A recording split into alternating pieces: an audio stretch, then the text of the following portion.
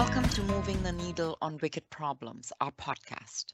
Today, we are going to discuss the uprising in Iran and what the people of Iran are going through. This is very close to my heart as I fled Iran decades ago because I didn't want to live in a place of repression and I didn't want my daughter to grow up in a society like the one they have now. I still remember what it was like to cross the Turkish border from Iran. And I remember very distinctly the smell of fear in the room, our own fear, of course, but also the fear of the very, very young Revolutionary Guards who were searching us.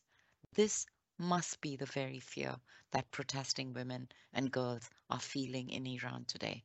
I know from this experience that even if fear paralyzes you, it also is a powerful release for courage. Absolutely, Senator. There's courage in spades. Brave Iranians, led by women, are taking to the streets to fight for their freedom. They're discarding their headscarves, burning them, and sometimes even cutting off their own hair just to push back against this repressive regime. What better way than to give the women voice and the people of Iran voice than to use their own words? Shervin Hajipur, a 25-year-old musician, created a song that has now gone viral. These are not his words that he uses, but he crowdsourced them by pulling together the sentiments and aspirations of Iranians. So instead of doing our regular theme music, we will play that inspiring song before we introduce our guest of today.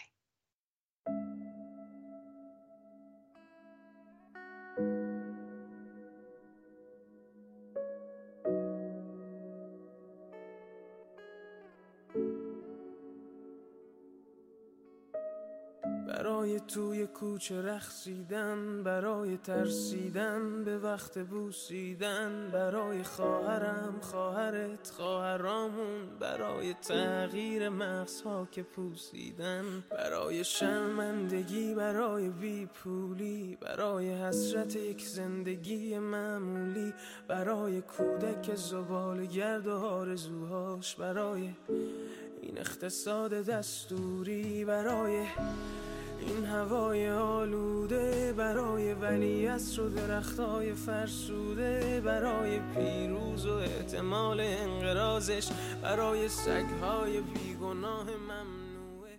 So to delve into this, we are speaking with Nazanin Afshin Jam McKay.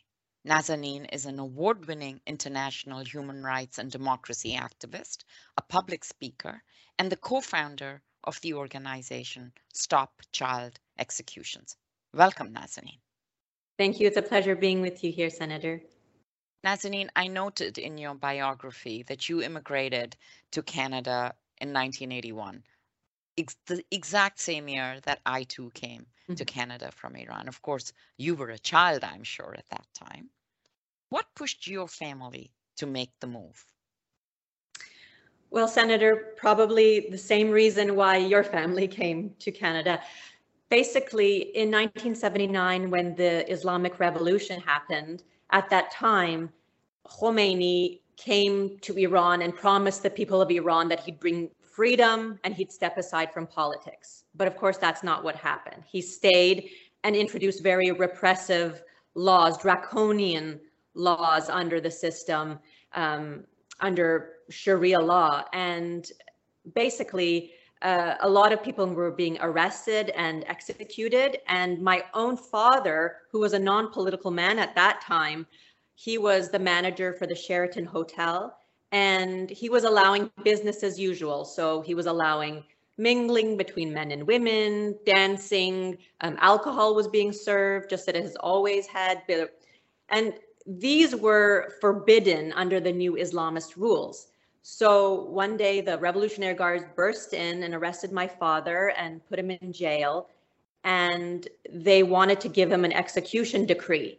So he was waiting for his trial in those kangaroo courts that were set up at the time, where presiding over him would have been a judge named Khal Khali. He was a notorious judge who was known to give execution orders without even opening people's files.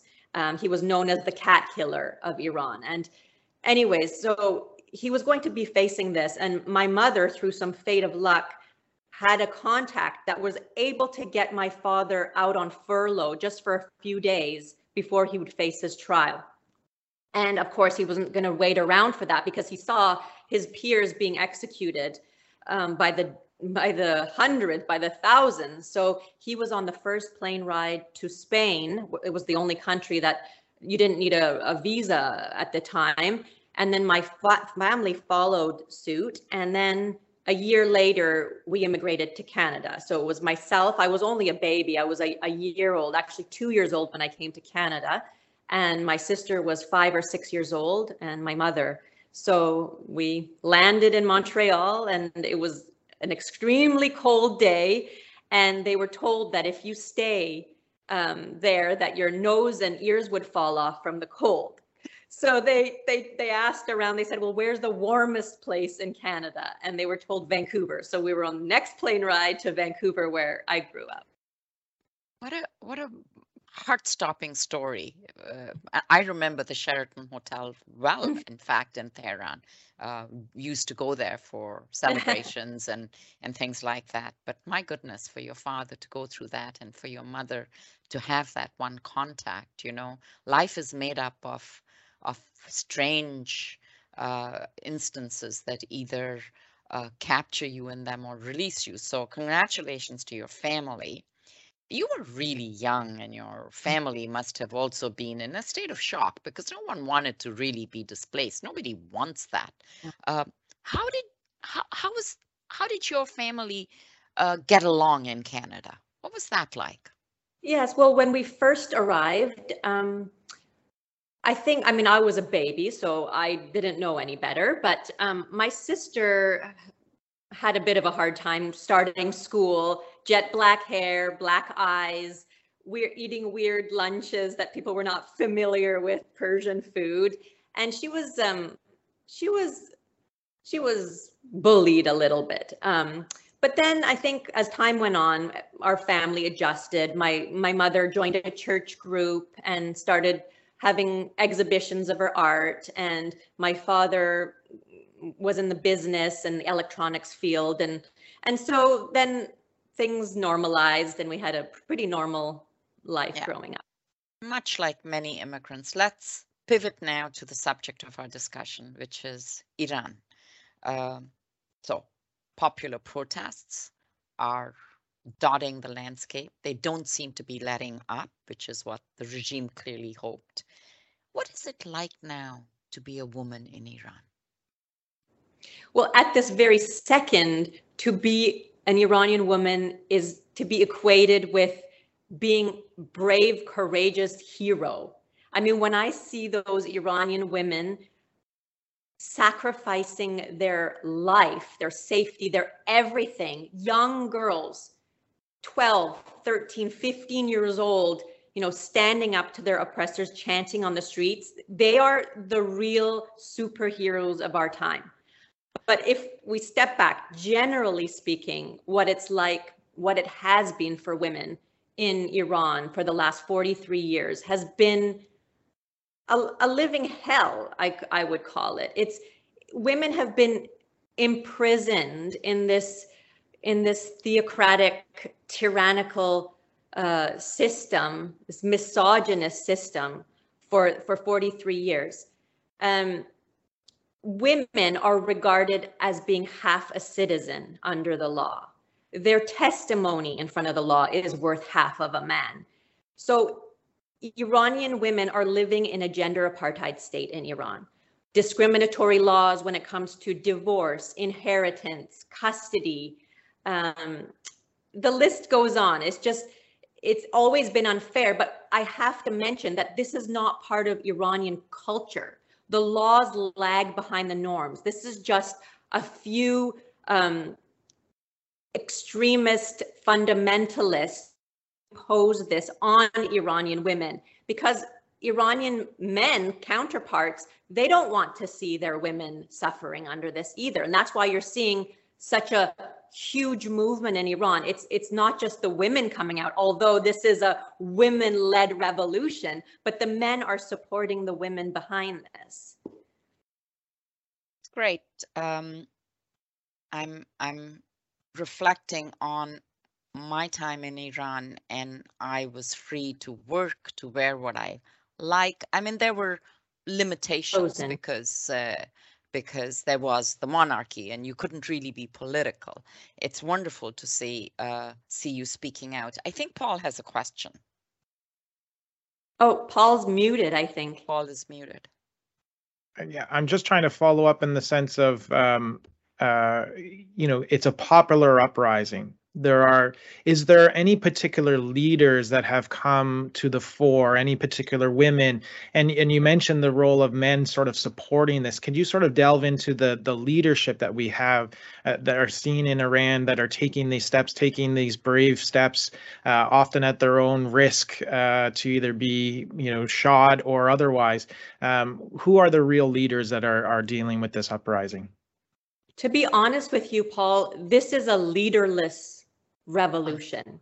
There's not one leader that people are following. This is groups of people, individuals that have been repressed themselves, that have had enough, that are coming out on the streets. So it's ethnic and religious minorities that have been persecuted for so many years. It's lawyers who have defended their clients and are being imprisoned just for defending their clients. It's journalists who have had their mouth taped shut, not being able to freely express themselves. Anything they say against the regime, they're imprisoned. It's homosexuals who can receive the death penalty for just being homosexual.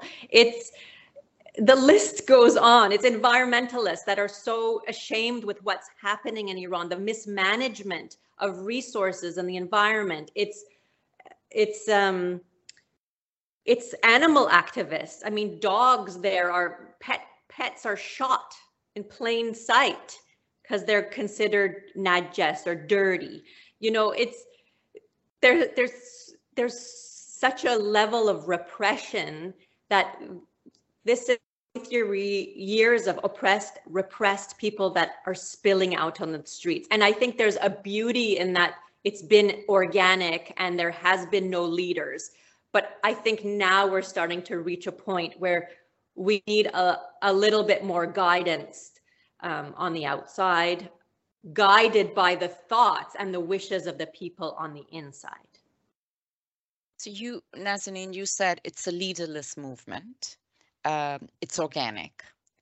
And part of this leaderless movement has resulted in all kinds of voices coming to the front, including musicians. I've heard a number of pieces of music, and I'm going to refer to the one we played at the beginning, the piece of music composed by Shervin Hajipur.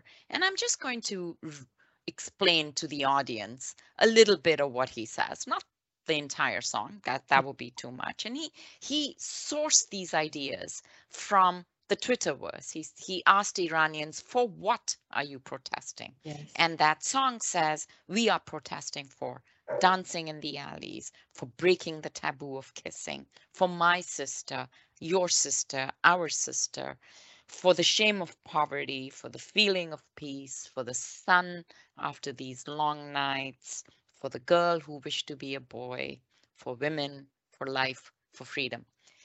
Every time I hear the song, I hear it often. And because I understand Persian, makes a difference. I go weak in my knees. Yeah. I really do. I come close to tears. What do you feel when you hear that song?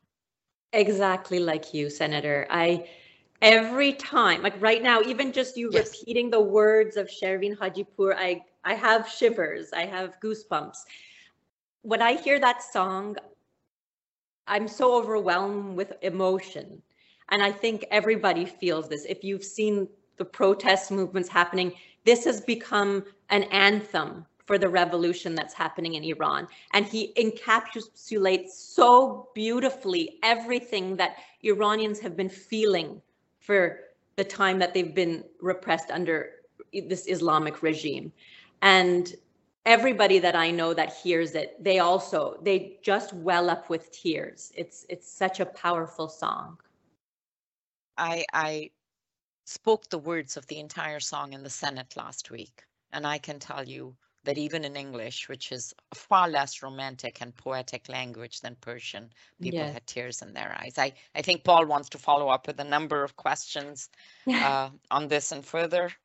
Yeah, I wanted to talk a little bit about, you mentioned that this was a leaderless uprising, that people from all walks are jumping in on this, and they have all the different reasons, as the song points out, as you pointed out, of why they wanted to be a part of this uprising. But then you also, right at the end, sort of mentioned that maybe it's time to get a little bit more organization in the movement. And you've put out on Twitter sort of an organizational structure for a coalition to serve. What are you thinking there, and what are you looking to build there? Well, I'm just echoing what the people of Iran are asking. And they're saying it's time for you on the outside to help us be our voice, amplify our voice. And we've been doing that as much as we can in protests, in petitions, in forming small groups to, help with medical advice for those that are being shot on the street and they can't go to the hospitals because regime officials are waiting to nab them at these hospitals. So there's different people doing different things, but they're looking for some more unity between the opposition on the outside, which, if you follow Iranian politics, diaspora politics, there's been a lot of clashes in the past between opposition groups, even though they're all wanting the same thing, which is for this regime to end. They've all understood that there's no more room for reform, that Iranians deserve what they're asking for, which is a free and democratic Iran, a constitution based on human rights, the rule of law, and a separation between religion and state. This is what we all want. And they want us to formalize this a bit, because political leaders like Senator are probably looking for a group of people to sit down with and say, what do the Iranian people want? How can we help? And there's not that unified voice, but we can form a coalition that could kind of formalize this a little bit better. There is a political group by the name of MEK that the vast majority of Iranians don't support. But because they're organized on the outside, they're starting to have the ear of politicians. So there needs to be an alternative to that group. And I believe that we can make it happen. Now, the organizational structure that you refer to from my tweet, it wasn't meant to be a serious, structured, organized. It was more meant to start the conversation. Mm-hmm. And I've been reaching out to the people that I have been connected with. I've been doing this kind of work for the last 20 years, human rights work, and I have worked with people from the right to the left, from the Iranian community. I've been working with various human rights groups, various ethnic groups, and I recognize where we can come together and unify. And I see the strong points from different groups. So I'm hoping I can be helpful in liaising some of these people so they can be more effective. Because I just give you an example. There was a protest rally that happened in Toronto where there was 50,000 people that came out on the streets. Now, the following week, there was another protest, but I got 3 different posters from 3 different groups on the same day wanting to rally. And if they had been somehow connected, then we could have joined those forces better, been more effective, and not dilute our efforts. So that's why I'm thinking there needs to be some kind of organ that helps bring us together and just be more effective. And I think we're starting to get there. It's going to take a little bit of time, but we don't have time. That's the other thing that we're lacking, is 1 minute on the street for the Iranian people right now sacrificing themselves feels like an eternity, and we need to get our act together. So true. I can tell you this, and you don't need me to tell you this, but on Parliament Hill, the support for Iran is for the freedom of Iranians Yes. is unequivocal. Our government has taken a few actions. We've put another 1,000 IRGC members on the sanctions list. What else do you think? I mean, Canada's a middle power. We don't have the levers that maybe other more powerful countries may have, but we do lead by reputation. What would you like to see the government of Canada do vis-a-vis Iran? Exactly as you say, Senator. While we are a middle power and we might not have as much influence as some of the other G7 countries, we have influence. We can pressure other countries to do the right thing as well, to be on the right side of history, because I really see this as a historical moment where people are going to see, are we on the right side of history, like those that partook in bringing down the racial apartheid in South Africa, to do the same for Iran's gender apartheid, to be there to support Iran's freedom movement. So what I'd like to see, first of all, for Canada to do further, they've done a great job. They've taken great first steps. I would love to see them put the IRGC in its entirety on the terrorist list. Mm-hmm. I would like them to reach out to their G7 partners and encourage them to ask their Iranian diplomats and ambassadors to go home, to go back to Iran, to be recalled, and to recall their own ambassadors to their countries, because that would be sending the message that this is an illegitimate government that does not represent the voices of the people, and that these countries are no longer willing to do business as usual. They're no longer to have diplomatic and economic ties with Iran. We have to step it up a notch and apply Magnitsky Act by freezing assets and creating travel bans, so more Iranian officials and their families not to enter Canada, not to bring their dirty laundered money, these kleptocrats that are bringing stolen money from the Iranian people and abroad, also engaging in terrorist activities. So glad you mentioned dirty money, kleptocrats. I'm well connected with the Iranian community in Toronto, and I keep hearing about the loads of dirty money, condos being bought, equity shares, etc., etc. So yes, we have the Magnitsky Law, but we also have another tool, which I played a role in, which enables the government of Canada to not just freeze the assets, but to seize them and to redeploy them to help the victims. In the case of Iran, the government of Canada could take a number of these sanctioned assets and repurpose them with due process and accountability and transparency to a human rights organization that supports women's rights in Iran. What do you see? Do you see any political risks or downsides of Canada doing something like this? Absolutely not. I mean, why wouldn't they?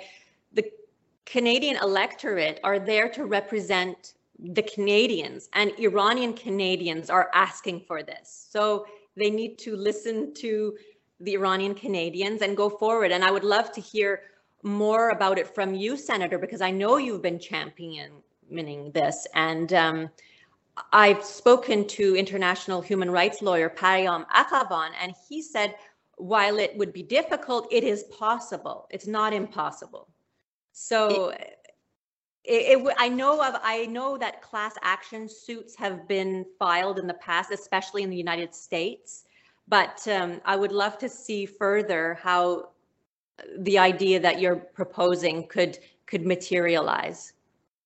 It is certainly in the reach of the Canadian government, and in a way, it is the case for repurposing assets back to the victims of the regime in Iran. The case is crystal clear. Yeah. And I believe Canada should launch a test case, and I'm advocating for to the Minister of Global Affairs to actually reach out to the sanctions list and pick a number of people with significant assets, and the government can do all this. So we're hoping for the test case, and I'm certainly hoping your organic coalition will also, these are tools that we have, and if we do this, others will follow. And I think that's the hope. I'm hoping that part of that, just on the same vein, I'm hoping that the victims of the flight PS752, their families would join in on this, because I know that they completely support what you're saying, Senator. They are the victims, and as among so many others, but they are the victims, and they should receive the compensation that they deserve. There are a bunch of other ideas, and let me test a few out with you. You've already mentioned, withdrawing diplomats from Iran as one example. Yes. And another proposal that was put forward by someone I spoke to yesterday is to remove the Islamic Republic from the UN Commission on the Status of Women. Absolutely. I'm actually part of the coalition of women who brought forward the petition that was signed by world leaders, including Hillary Clinton and Michelle Obama, and public figures like Oprah Winfrey and Malala. And I approached Foreign Minister Melanie Joly, who kindly signed the petition. Chrystia Freeland signed the petition. We have a whole network of strong female leaders who have gotten behind this petition. And the brainchild was actually a friend of mine, Iranian-Canadian philanthropist, who has wanted to remain anonymous because of safety issues. But she's the one that funded that whole campaign and carried that that idea forward. And we've been working alongside UN Watch, Hillel Neuer from UN Watch, to try to draft a resolution to bring forward to ECOSOC so that they can finally table it and this can become a reality.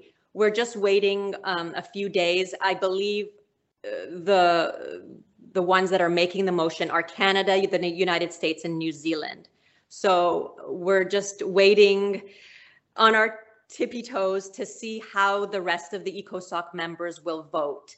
We have a general idea of, just based on their past records, how they will vote, and I hope we carry that through. And in the last few days, we've been pressuring those who are kind of generally on the middle, that either abstain or you don't know where their vote's going to go, to focus on them and to pressure them to go in the right direction.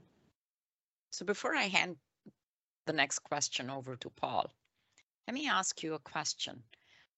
You are safe in Canada and your family is in Canada, but I know Iranian families, they're extended families. Do you have any concerns?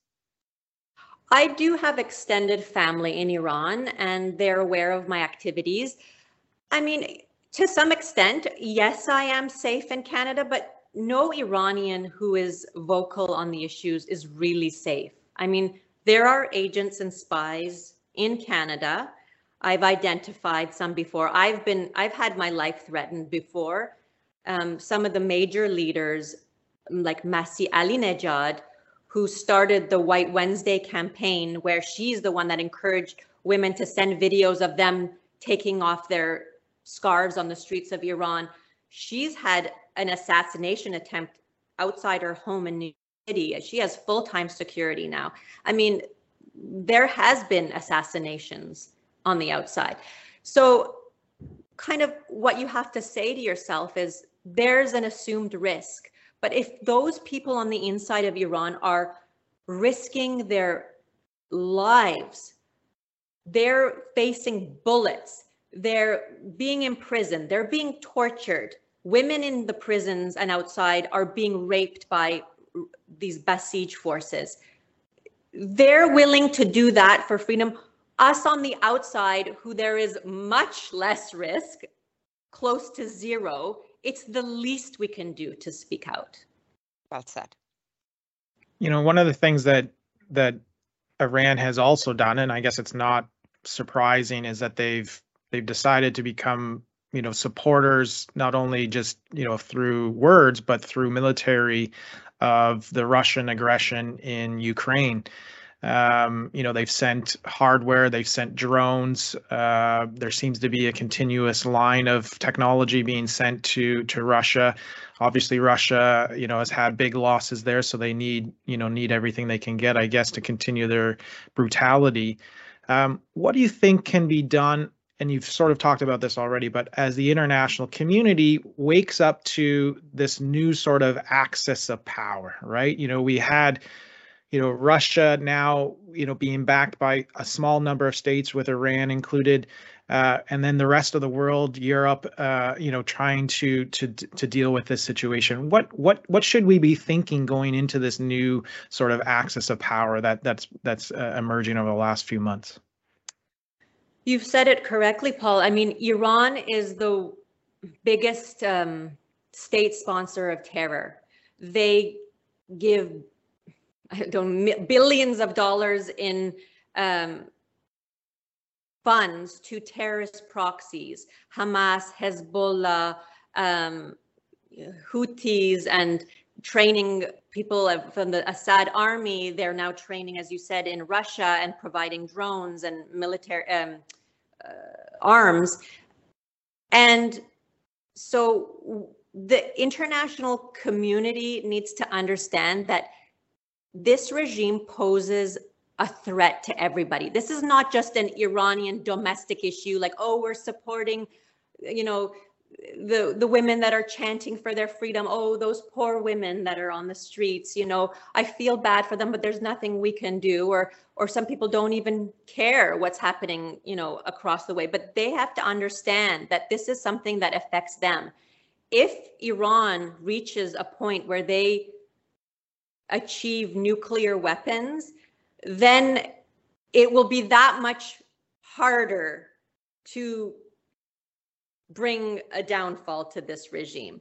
And frankly, it's scary to think of these fundamentalists with nuclear capabilities. So people have to change their paradigm. They have to understand they can't have one foot in the camp of the regime and one foot on the side with the freedom-loving Iranians. Because I think at this stage, a lot of European countries are not taking they're taking a gamble, like, is this going to succeed? Well, then we want to be with the Iranian people.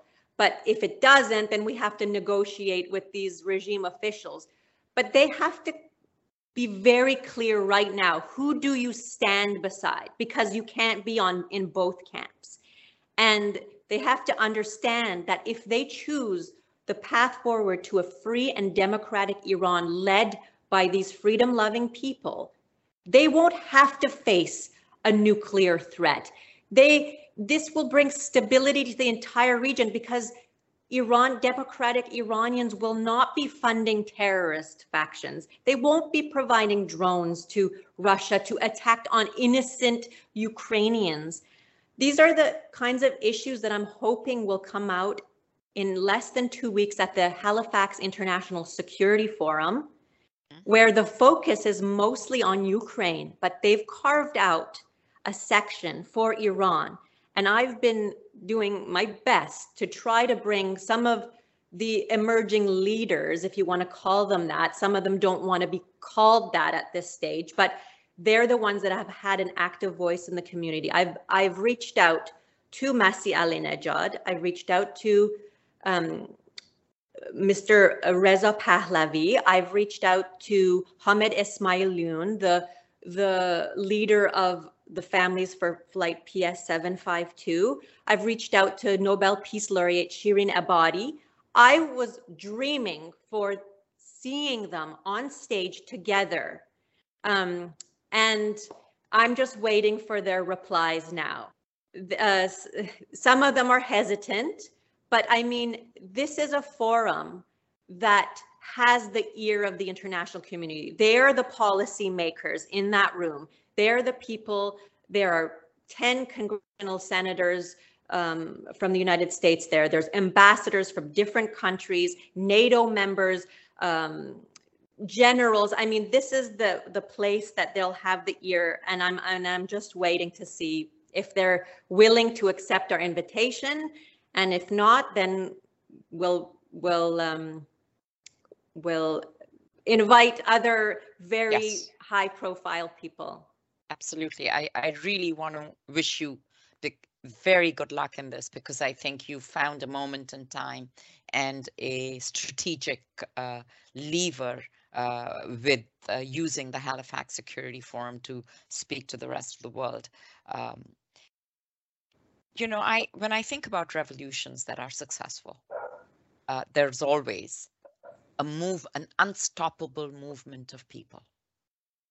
But there's also another factor, and it is the military. In the end, a revolution is successful when the military steps aside. Think about the revolution in 1978 in Iran.